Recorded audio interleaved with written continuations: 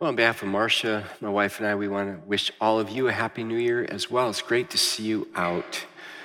And this past year, I finished reading a book, a biography on the life of Martin Luther, the great reformer. It was written by Eric Metaxas. And I have my major in church history, so I was well acquainted with the history of the church. But in reading that book, I was reminded once again why there was a Reformation. It's because the church itself had become so corrupt. The leadership of the church, the priests, had departed far from God's word and were now emphasizing tradition and mysticism and their own kinds of rules. And they were very political and even rather immoral, not all, but many in their practices. It was very sad. And Luther saw that as a priest, and he longed himself to be in a right relationship with God, and he wanted to see God's church thrive. And so he called for the leaders, he called for the people to come back to the scriptures, to come back to what God says we are and what we're to be about. I think last year I mentioned maybe we're in need of a new reformation in this day and age that we're living in right now. Maybe we too have layered the faith, the true faith, with all kinds of ideas and politics and philosophies and preferences.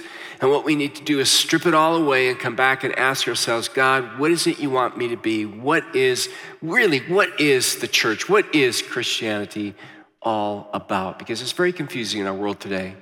We've confused it as Christians, and certainly the secular culture has confused it as well. So that's how we're going to start out the year. And then we're going to do a series on how the cross changes us leading up to Easter. Then we're going to do a series on the Song of Solomon. I don't know if you ever heard one on that before, but on intimacy and personal relationships as God speaks to that very vividly in that passage, in that book. And then we're going to slough in the summer. We're going to take it easy and go through the book of Revelation together. So that's what's coming up.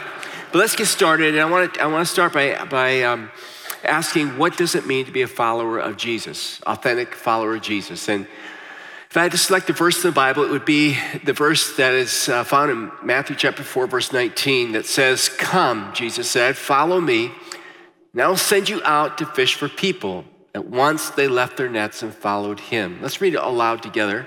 "Come, follow me," Jesus said, "and I'll send you out to fish for people." At once they left their nets and followed him.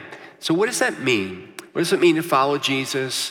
What does it mean to drop your nets? And what does it mean to fish for people? And to answer that question, I want us to look at the same verse, but in a different gospel with a different context, a little different, more details than Matthew gives us. So turn with me to Mark chapter 1, all right? And I always want you to have your Bible. I don't want us to become monitor dependent, okay? The scriptures are important so you can go home and wrestle with it. So grab those. If you're joining us online, I encourage you to get the Word of God out as well. And a big welcome to any of our global partners who are joining us as well. So Mark chapter 1, verse 15. Jesus said, "The time has come.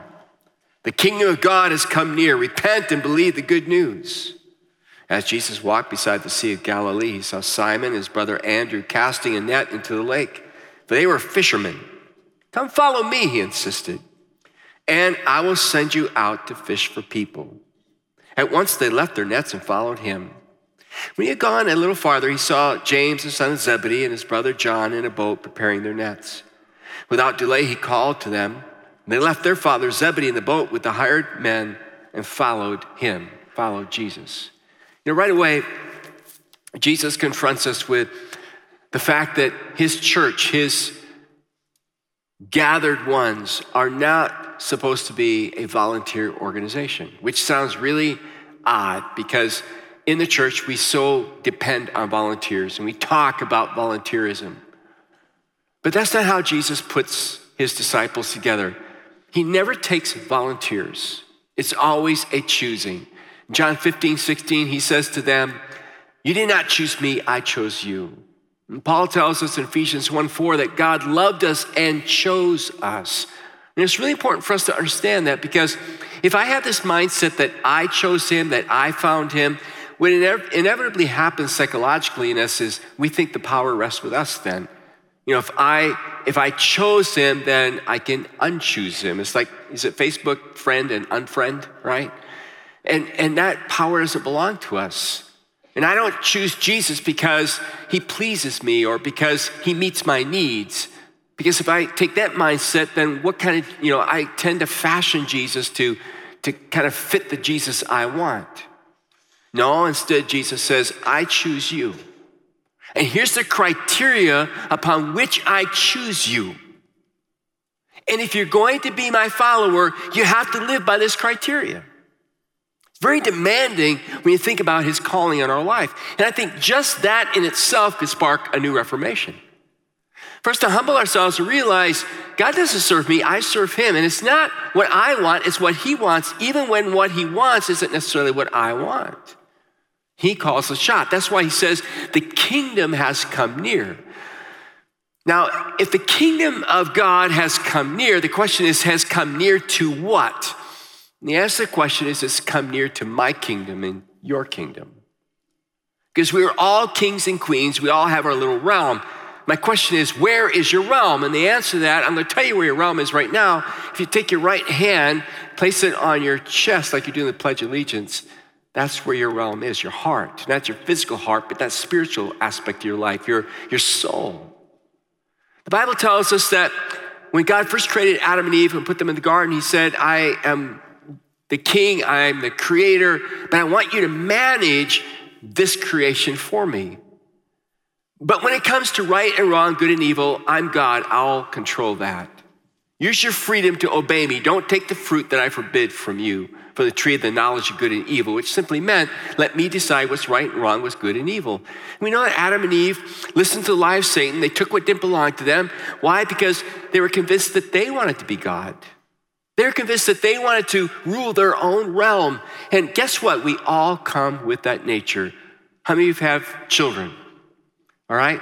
If you've had or have children or work with children, you know they come packaged, hardwired, from the moment they get out of the womb and even in the womb, wanting to be in control. Would you agree with me? They would love your child. How many students do we have in the room? Let me see your hands. All of our students. How many, put your hands down. Now let me ask you students, how many of you wish you were in charge of your family? Let me see your hands. Yes, wouldn't it be much better? Huh? It'd be a lot more fun, wouldn't it? Right? Well, that's the way we are. We all want to be in charge of our own lives. The problem is, there's other people around us. So in trying to be in charge of my life, I also want to be in charge of your life. Because we have that selfish nature in us. And that's why the world is the way it is. The world is chaotic, the world is dark, the world is a miserable place, generally speaking. I'm talking about worldliness. It's a miserable place because it's so filled with self. And when you're selfish, you're a miserable person because you're always worrying about what people think about you. How many students worry about what your friends think of you? Of course. Did you know your parents do as well? All right? We worry about what people think about us. We worry about getting our way. We worry about threats. We're very, very self-concerned. And so Jesus comes along, and in essence, what he says is, I want you to abdicate the throne. I want you to get off the throne for your good, and I want you to put me on the throne. I want to take over your life. I want to run your life. So right away, the first thing we're confronted with is a disciple of Jesus is somebody who's getting off the throne. Now, I said getting off the throne because we have a tendency to climb back on. Anybody besides me? All right, a rethroner, all right, has made that word up. I want to get back on the throne all the time. And my whole life is about staying off the throne. That's what Paul says, I die daily. I die daily to wanting to run my own life. So a follower of Jesus is like really, really concerned about getting off the throne so that Jesus is able to sit on the throne. How do you do that? He tells us two things. He says, number one, repent and believe. And it's like one coin, two different sides. On the one side is repent. He uses the word metanoia, which means change your mind. Change your mind about what? Change your mind about who's going to be in charge. Repent means, God, I'm wrong. It's wrong for me to be in charge. I make a mess when I'm in charge. This life belongs to you. I'm going to give it to you. And then believe. Believe in what? He says, believe in the euangelion. Eu means joy, angelion is message. Believe in the message of joy. What is the message of joy? God loves you. God forgives you. God invites you back in the garden, so to speak. God wants to actually live in your life. Jesus says, that's why I have come. That's why I'll die. That's why I'll be buried. That's why I'll rise again, he says in Corinthians. The essence of the gospel in 1 Corinthians 15, I'm going to exchange my life for your life. And all you got to do is trust me, enthrone me. in your heart. That's what it means to follow Jesus. But listen, when we talk about salvation, and if you're here from our last series, because I challenged anybody who was a skeptic or a non-believer to show up and hear us talk about what it means to be a real Christian, I'm sure you have heard the word salvation. The problem for us as Christians, when we think of salvation, we think of it in terms of that moment when I say, Jesus, sit on the throne of my life. And then we think salvation is over. But the truth is salvation continues. It's a process, it's a journey. Yes, I accept Jesus on the throne of my heart, but then Jesus wants to then begin to rule my life. That's part of salvation. It won't be complete till I get to heaven. Because it's a takeover, and we have a tendency to fight the takeover. Anybody besides me struggle with that? Yeah. So Jesus says, we go back to the passage of scripture and this whole concept of the takeover, he says, so come, follow me. Now, if I were to say to Heather, for instance, right now, our junior high pastor, if you're watching online, come, follow me, Heather would have to leave where she's sitting. She'd have to leave something behind in order to come follow me. So when Jesus says, come, follow me, he's asking us to leave something behind. And what he's asking us to leave behind is what we base our identity on. Now, in the ancient world, and today in many traditional cultures, people base their identity on their family. That's why when you go to passages like Luke 9, especially Luke chapter 14, you have people coming to Jesus saying, I want to follow you, but I need to go home and get my father's permission. And Jesus says, listen, unless you hate your mother, your father, your brother, your sister, you cannot follow me. Now, he doesn't literally mean hate. What he's saying is you can't live under the authority of your family. You have to live under my authority. I'm in charge now. Now, in an individualistic culture like we live in today, it's not so much about my family, all right? My identity isn't wired into my family, my heritage, my father, my mother. My identity is wired into my career, it's wired into my skills, my abilities, my grades at school, my friend circle. It's into my body, my health, my physicality, my looks, my success. That's my identity. And what Jesus says is if you're going to follow me, go get a great big burlap bag, stick all of that in there, tie it close, and leave it at the foot of the cross, and let's go. Easy to say, hard to do, right? And sometimes it's a daily process of going, man, I picked that up again, put it in the bag and put it at the cross. I got to leave it there. But to be a follower of Jesus, I must be in pursuit of Jesus being my identity. He's my identity. He's who I am all about. He's my worth. He's my value, which is so freeing. It's so freeing when it doesn't matter what you think of me. It only matters what God thinks of me. And do you know it's easier to please God than to please your spouse or your parents or your kids or your friends? Did you know that? They're so exacting. He is a God of grace. Now, that doesn't mean he says, yeah, you can get away with anything you want, but it always starts with grace. He sees us, if we're his followers, as though we are perfect and sinless. How many human beings will look at you that way? Human beings tend to look at us and remind us of our flaws. God reminds us of what we can be if we'll trust him, if we'll follow him. So he says, come away from that. And then he says, follow me. Well, where are we going? How many of you like to know where somebody's taking you when they say, let's go for a ride? If you're a control freak, you do, right? We all do. I know very few people who say, I don't want to know where we're going. All right? We all kind of want to know where we're going and how we're going to get there. Even if we believe the person who says they're going to take us where we're going, we still want to know how it's all going to get mapped out. Well, the Lord doesn't always tell us where we're going to go geographically, but he does tell us where he's going to take us. And he's going to take us to a dead end of ourselves. He's going to take us on a journey, all right? It's never going to be a straight line. He never goes straight. But he's going to take us on a journey, and the journey, in part, is meant to help us shed self. Because we're in this process of becoming more and more like Christ. And I can't become more like Christ as long as I'm hanging on to myself as well. Jesus says it has to be just me. And I'm going to change you. I'm going to bring you to that place where it's just me in your life. And it won't be complete till you stand in front of me. So my question to you, and it's really a question to me as well, is as a follower of Jesus, have you put him on the throne? And secondly, is he your source of identity? And are you letting him change you? Are you dying to self? You know, the other day, Marcia and I went on our Costco trip. And we hadn't been for a while. And you know, when you haven't been for a while, it tends to get huge, right? And so we're pushing everything. We get in the car. It was really cold. We got back to the house. And I'm the kind of person that doesn't like to go in and out, carrying every little item. And they don't give you nice little sacks there, right? Maybe one little box. Everything else is piecemeal, right? So I have a tendency to be one of these people who likes to put everything in my arms and carry it in. Anybody else like that? All right? Why make all those journeys?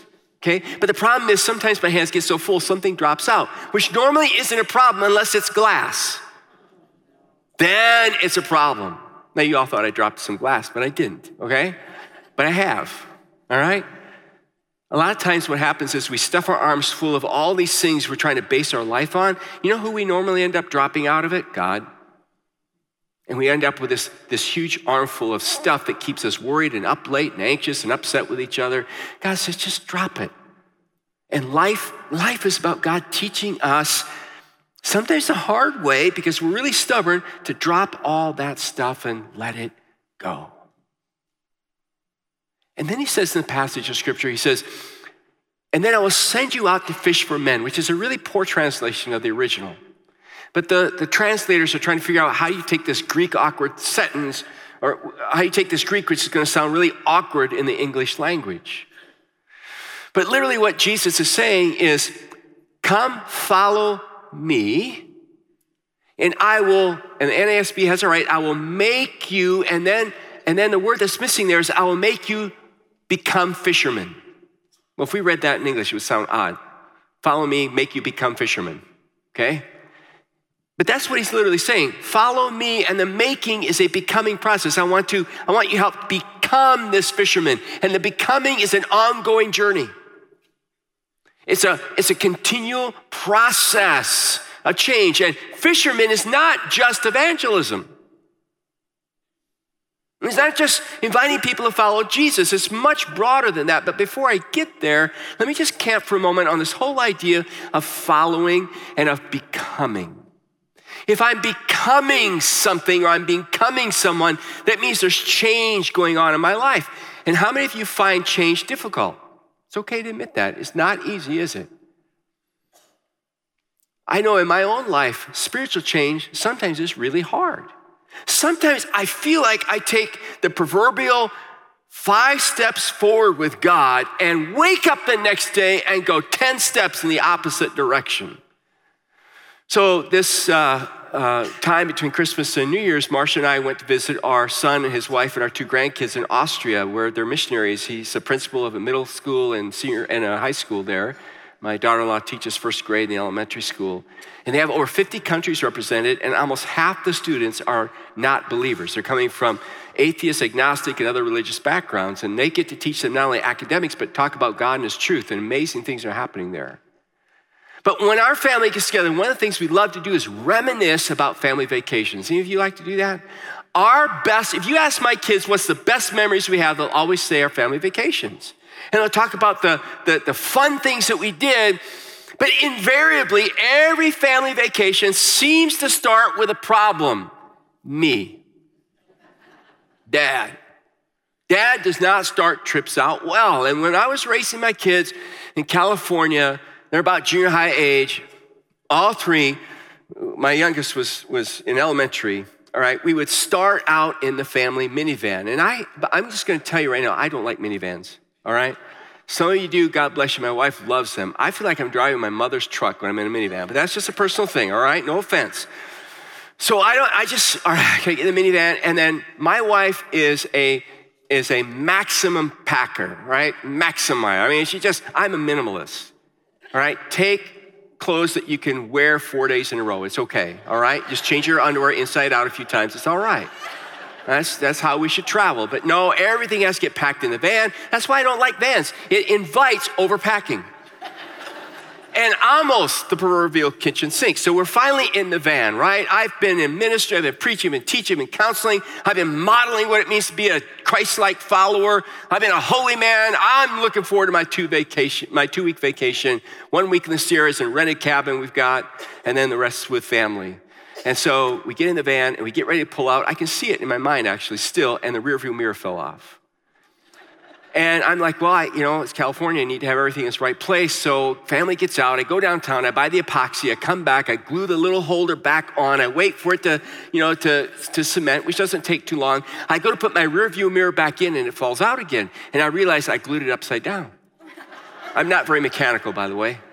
And then I try to get the thing off. Well, it's like permanently sealed to the glass. I can't get it off. Now I'm really getting frustrated. It's really hard to be like Jesus right now, all right? Because it's not like I can just pray and say, be off, all right? And it falls off. So I have to now go to my friend who owns his own auto repair shop. And I know when I get there, Joe, that's his name, Joe is going to laugh at me. He's going to make fun of me. He's going to say, why didn't you come here in the first place? You know you can't do anything mechanical. So I show up, he has fun ribbing me, right? He gets this massive crescent wrench, he busts the thing off, puts it back on, puts the mirror back on. I go home, the kids get in the van, Marsha gets in the van, we're running 3 hours behind, and I'm ticked. And trying to be like Jesus at the same time.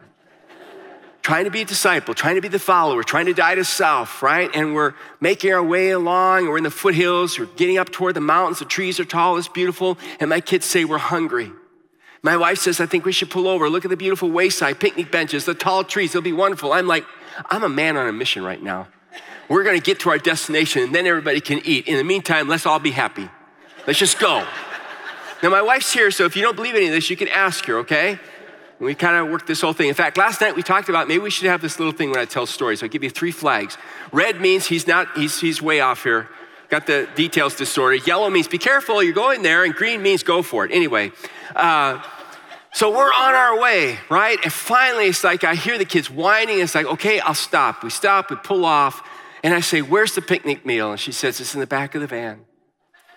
So then I get out, and I'm really ticked because I have to take the bikes off. I got to unhinge the carrier to the bike. When I do it, I bang my head on the top of it, right? Now I'm getting a little bit more intense. I open the back, and it could have been a movie, all right? I open the back, and everything falls out. I mean the kitchen sink as well. You've got boxes, you've got towels, you've got clothes, the food comes tumbling out, the soccer ball comes tumbling out, the frisbees come tumbling out, the football comes tumbling out, and I lose it. The pastor loses it. And I say some choice words, and I launch my foot, and at that moment, if I had been the field goal kicker for the Vikings, we would have won many Super Bowls. I launched that thing over the trees, and my wife says to the kids, quickly, walk toward the woods. Have you ever had one of those moments? Have you ever just lost it? If you had driven by, you'd have no clue we were a Christian family. You'd have no clue I was a pastor, let alone a believer. I just had a total carnal meltdown. Now, why am I telling you that story about myself? Because it's not the first one. All right? Just like the rest of you, I struggle too. We all struggle sometimes in our spiritual journey. We can be going along really well, and bang, it hits. But here's the deal. When that happens, you can't give up. You got to get back in the van and keep moving. You got to get back on the horse and keep riding, because God knows we're imperfect and he knows we're going to screw up. And what's awesome about God is when we screw up, he doesn't give up. He just waits for us to learn our lesson. He waits for us to come to the reality that, oh, I went back on the throne. He waits for us to give that up. He waits for us to get to that place where we just accept him and totally trust him. That's why the Bible says his mercies are new every morning. I'm so thankful. I use up every day, I use up as many mercies as he'll give. And I'm glad the next day there's new mercies to meet me. And I'm telling you that because I don't want you to have this idea that being the follower of Jesus is perfection on our part. He's perfect, we're not. He's patient. And he takes us on this journey to not only accomplish his will, but to transform us in the process. And the pain we go through is meant to help us become more like him by showing us our shortcomings so we'll depend on him. And then he says, I'll make you fishers of men. But what is a fisher of men? Tim Keller says that we have to understand the idea of fishing and water. In the ancients, he says the water was chaotic, it was foreboding, it was dark, it was mysterious. They were scared of the water. When you get the book of Revelation, the sea describes the chaos of the world. In essence, I think what Jesus is saying is that he's going to take us into the chaos of this world, ruled by selfishness, and he wants us to let him sit on the throne of our lives so as we enter the darkness, he starts to shine. His uncommon love, his uncommon mercy, forgiveness, kindness, generosity shine brightly in our lives so that, like the fish attracted to a lure, people are attracted to us. That's what it means to be fishers of men. It's not knocking on somebody's door that you've never met before and saying, if you were to die today, do you know where you would go? It just doesn't work real well in our culture anymore. It means get out in that world and let Jesus live in you. If you'll start to live unselfishly, people are going to ask you what's different about you, and you can tell them about the message of hope. Let me ask you, who are you attracted more toward, unselfish or selfish people? Who would you rather be around? Someone who wants to use you or somebody who likes you just for who you are? They don't want anything out of you. They don't want anything from you. They just like you. That always feels safe, doesn't it? Those are the kind of people I want to be around. How about you? Those are the good people. Those are the folks that you feel so comfortable with. Jesus says that's what you're supposed to be. And in essence, what he says, that's what the church is supposed to be. We're supposed to be this movement of people in the world that are so unselfish that the world is so magnetized to us by our words and by our actions. The world says, I've just never met a group of people like that before. I want to be part of this. But so oftentimes what happens, we move through the world and we're selfish and we're unkind. Jesus said, by this shall all men know that you're my disciples if you have love one to another. Isn't it interesting that the greatest witness we can be in the world is how we behave toward each other as Christians? If the world sees us loving, forgiving, helping and encouraging and being kind to each other, then that's a community they want to belong to. But so many times what they hear about their church is so sad, right? And they hear really nasty stuff about the church. And where does that nasty stuff about the church come from? Us. Us. The way we talk about ourselves, the way we talk about each other. That's why I'm saying we need a new reformation. We need to get back to the basics of what it means to be a follower and what it means to actually follow Jesus. And be in step with him is very radical, isn't it? This whole idea of giving up everything and only having him, you read about how radical it is in a passage like Luke chapter 14. Let me just read a couple of verses. Now listen to this carefully, okay? See if you agree with this. Large crowds were traveling with Jesus, and turning to them, he said, verse 26 of Luke 14, if anyone comes to me and does not hate father, mother, wife, and children, brothers and sisters, yes, even their own life, such a person cannot be my disciple. Now, this we say is not literally hate, but if I'm not the only authority in your life, you can't be my disciple. He goes on, he says, and whoever does not carry their cross and follow me cannot be my disciple. Whoever's not willing to carry out the will I have for their life. If you're just going to say no to that, you can't be my disciple. And then down in verse 33, he says, in the same way, those of you who do not give up everything you have. Wait a minute, that must not have been right. Let me read that again. No, that's right. In the same way, those of you who do not give up everything you have cannot be my disciples. Wow. Think of everything you have right now. Can you give it up? Can you live with your hands open as though it could be taken from you at any moment? And you're okay with it. I mean, that's a daily thing, isn't it? Living that way, I something I have to do every day, daily. You cannot be my follower. This is pretty radical, folks. The call to follow Jesus is radical. It's hard, but it's not hard if we're willing to surrender. Are you willing to live radically for Christ? Are you willing to live generously for Christ, unselfishly for Christ? Y'all did a good job Christmas Eve, by the way. Remember we had the Christmas Eve offering to help our refugees in Aqaba and the girls at Free Set in Calcutta? No girls sold. You gave $160,000 for the Christmas Eve offering, and I thank you. God bless you for that. Isn't that awesome? Do you know how many lives that's going to change? But Jesus doesn't want us to live radically one weekend a year, one night a year. He just wants that to be the lifestyle. So let's revisit. What is, if we were to boil this all down, what is a disciple? I think we could define it this way, and this is our definition of discipleship that we're going to be camping off the next 4 weeks and for the rest of our time as a church here on earth. A disciple of Jesus is someone who is actively following Jesus, is being changed by Jesus, and is on mission with Jesus. Now I want you to say it with me. Ready? A disciple of Jesus is someone who is actively following Jesus, is being changed by Jesus, and is on mission with Jesus. You're going to hear that over and over. We're going to have it tattooed on your eyelids. Because to me, this is the essence of who we are and what we're about. Now, I want to ask you 3 questions as we close based on this definition and based on the passage we looked at, Matthew 4:19. First question is this: how have you been actively following Jesus this past week? That's a question we need to ask ourselves every day. And all that simply means is, how have you been submitting to his lordship in your life? Every day you heard my story. Every day I'm personally challenged to submit to his lordship in my life in all kinds of ways.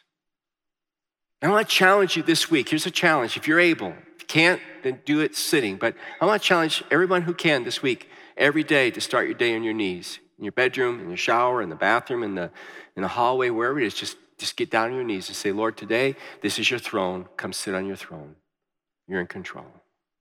Second question: how has Jesus been changing your life over the past week? I know most of us hate change, but spiritually you can't hate change. I guess you can try to hate it, but God says you can't follow me if you don't let me change you. Can't stay the way you are. So how's he changing you? How's he changing you in terms of your language? How's he changing you in terms of your habit? How's he changing you in terms of your attitude, your relationships with others? Hopefully somebody could walk up to you at any point and say, how is he changing you? You would talk about what's going on in your life. And the last question is, how have you been on mission with Jesus this week? How are you carrying out his mission toward fellow believers? How are you carrying out his mission toward those who don't know Jesus yet? We're going to be talking about that over the next several weekends as well. Because every day we need to be living by these 3 questions. These need to be the way that we kind of filter and decide, am I following? Am I following? Am I who he's called me to be? Am I doing what he called me to do? Are we as a church living this out if we ask the questions about us together as a community?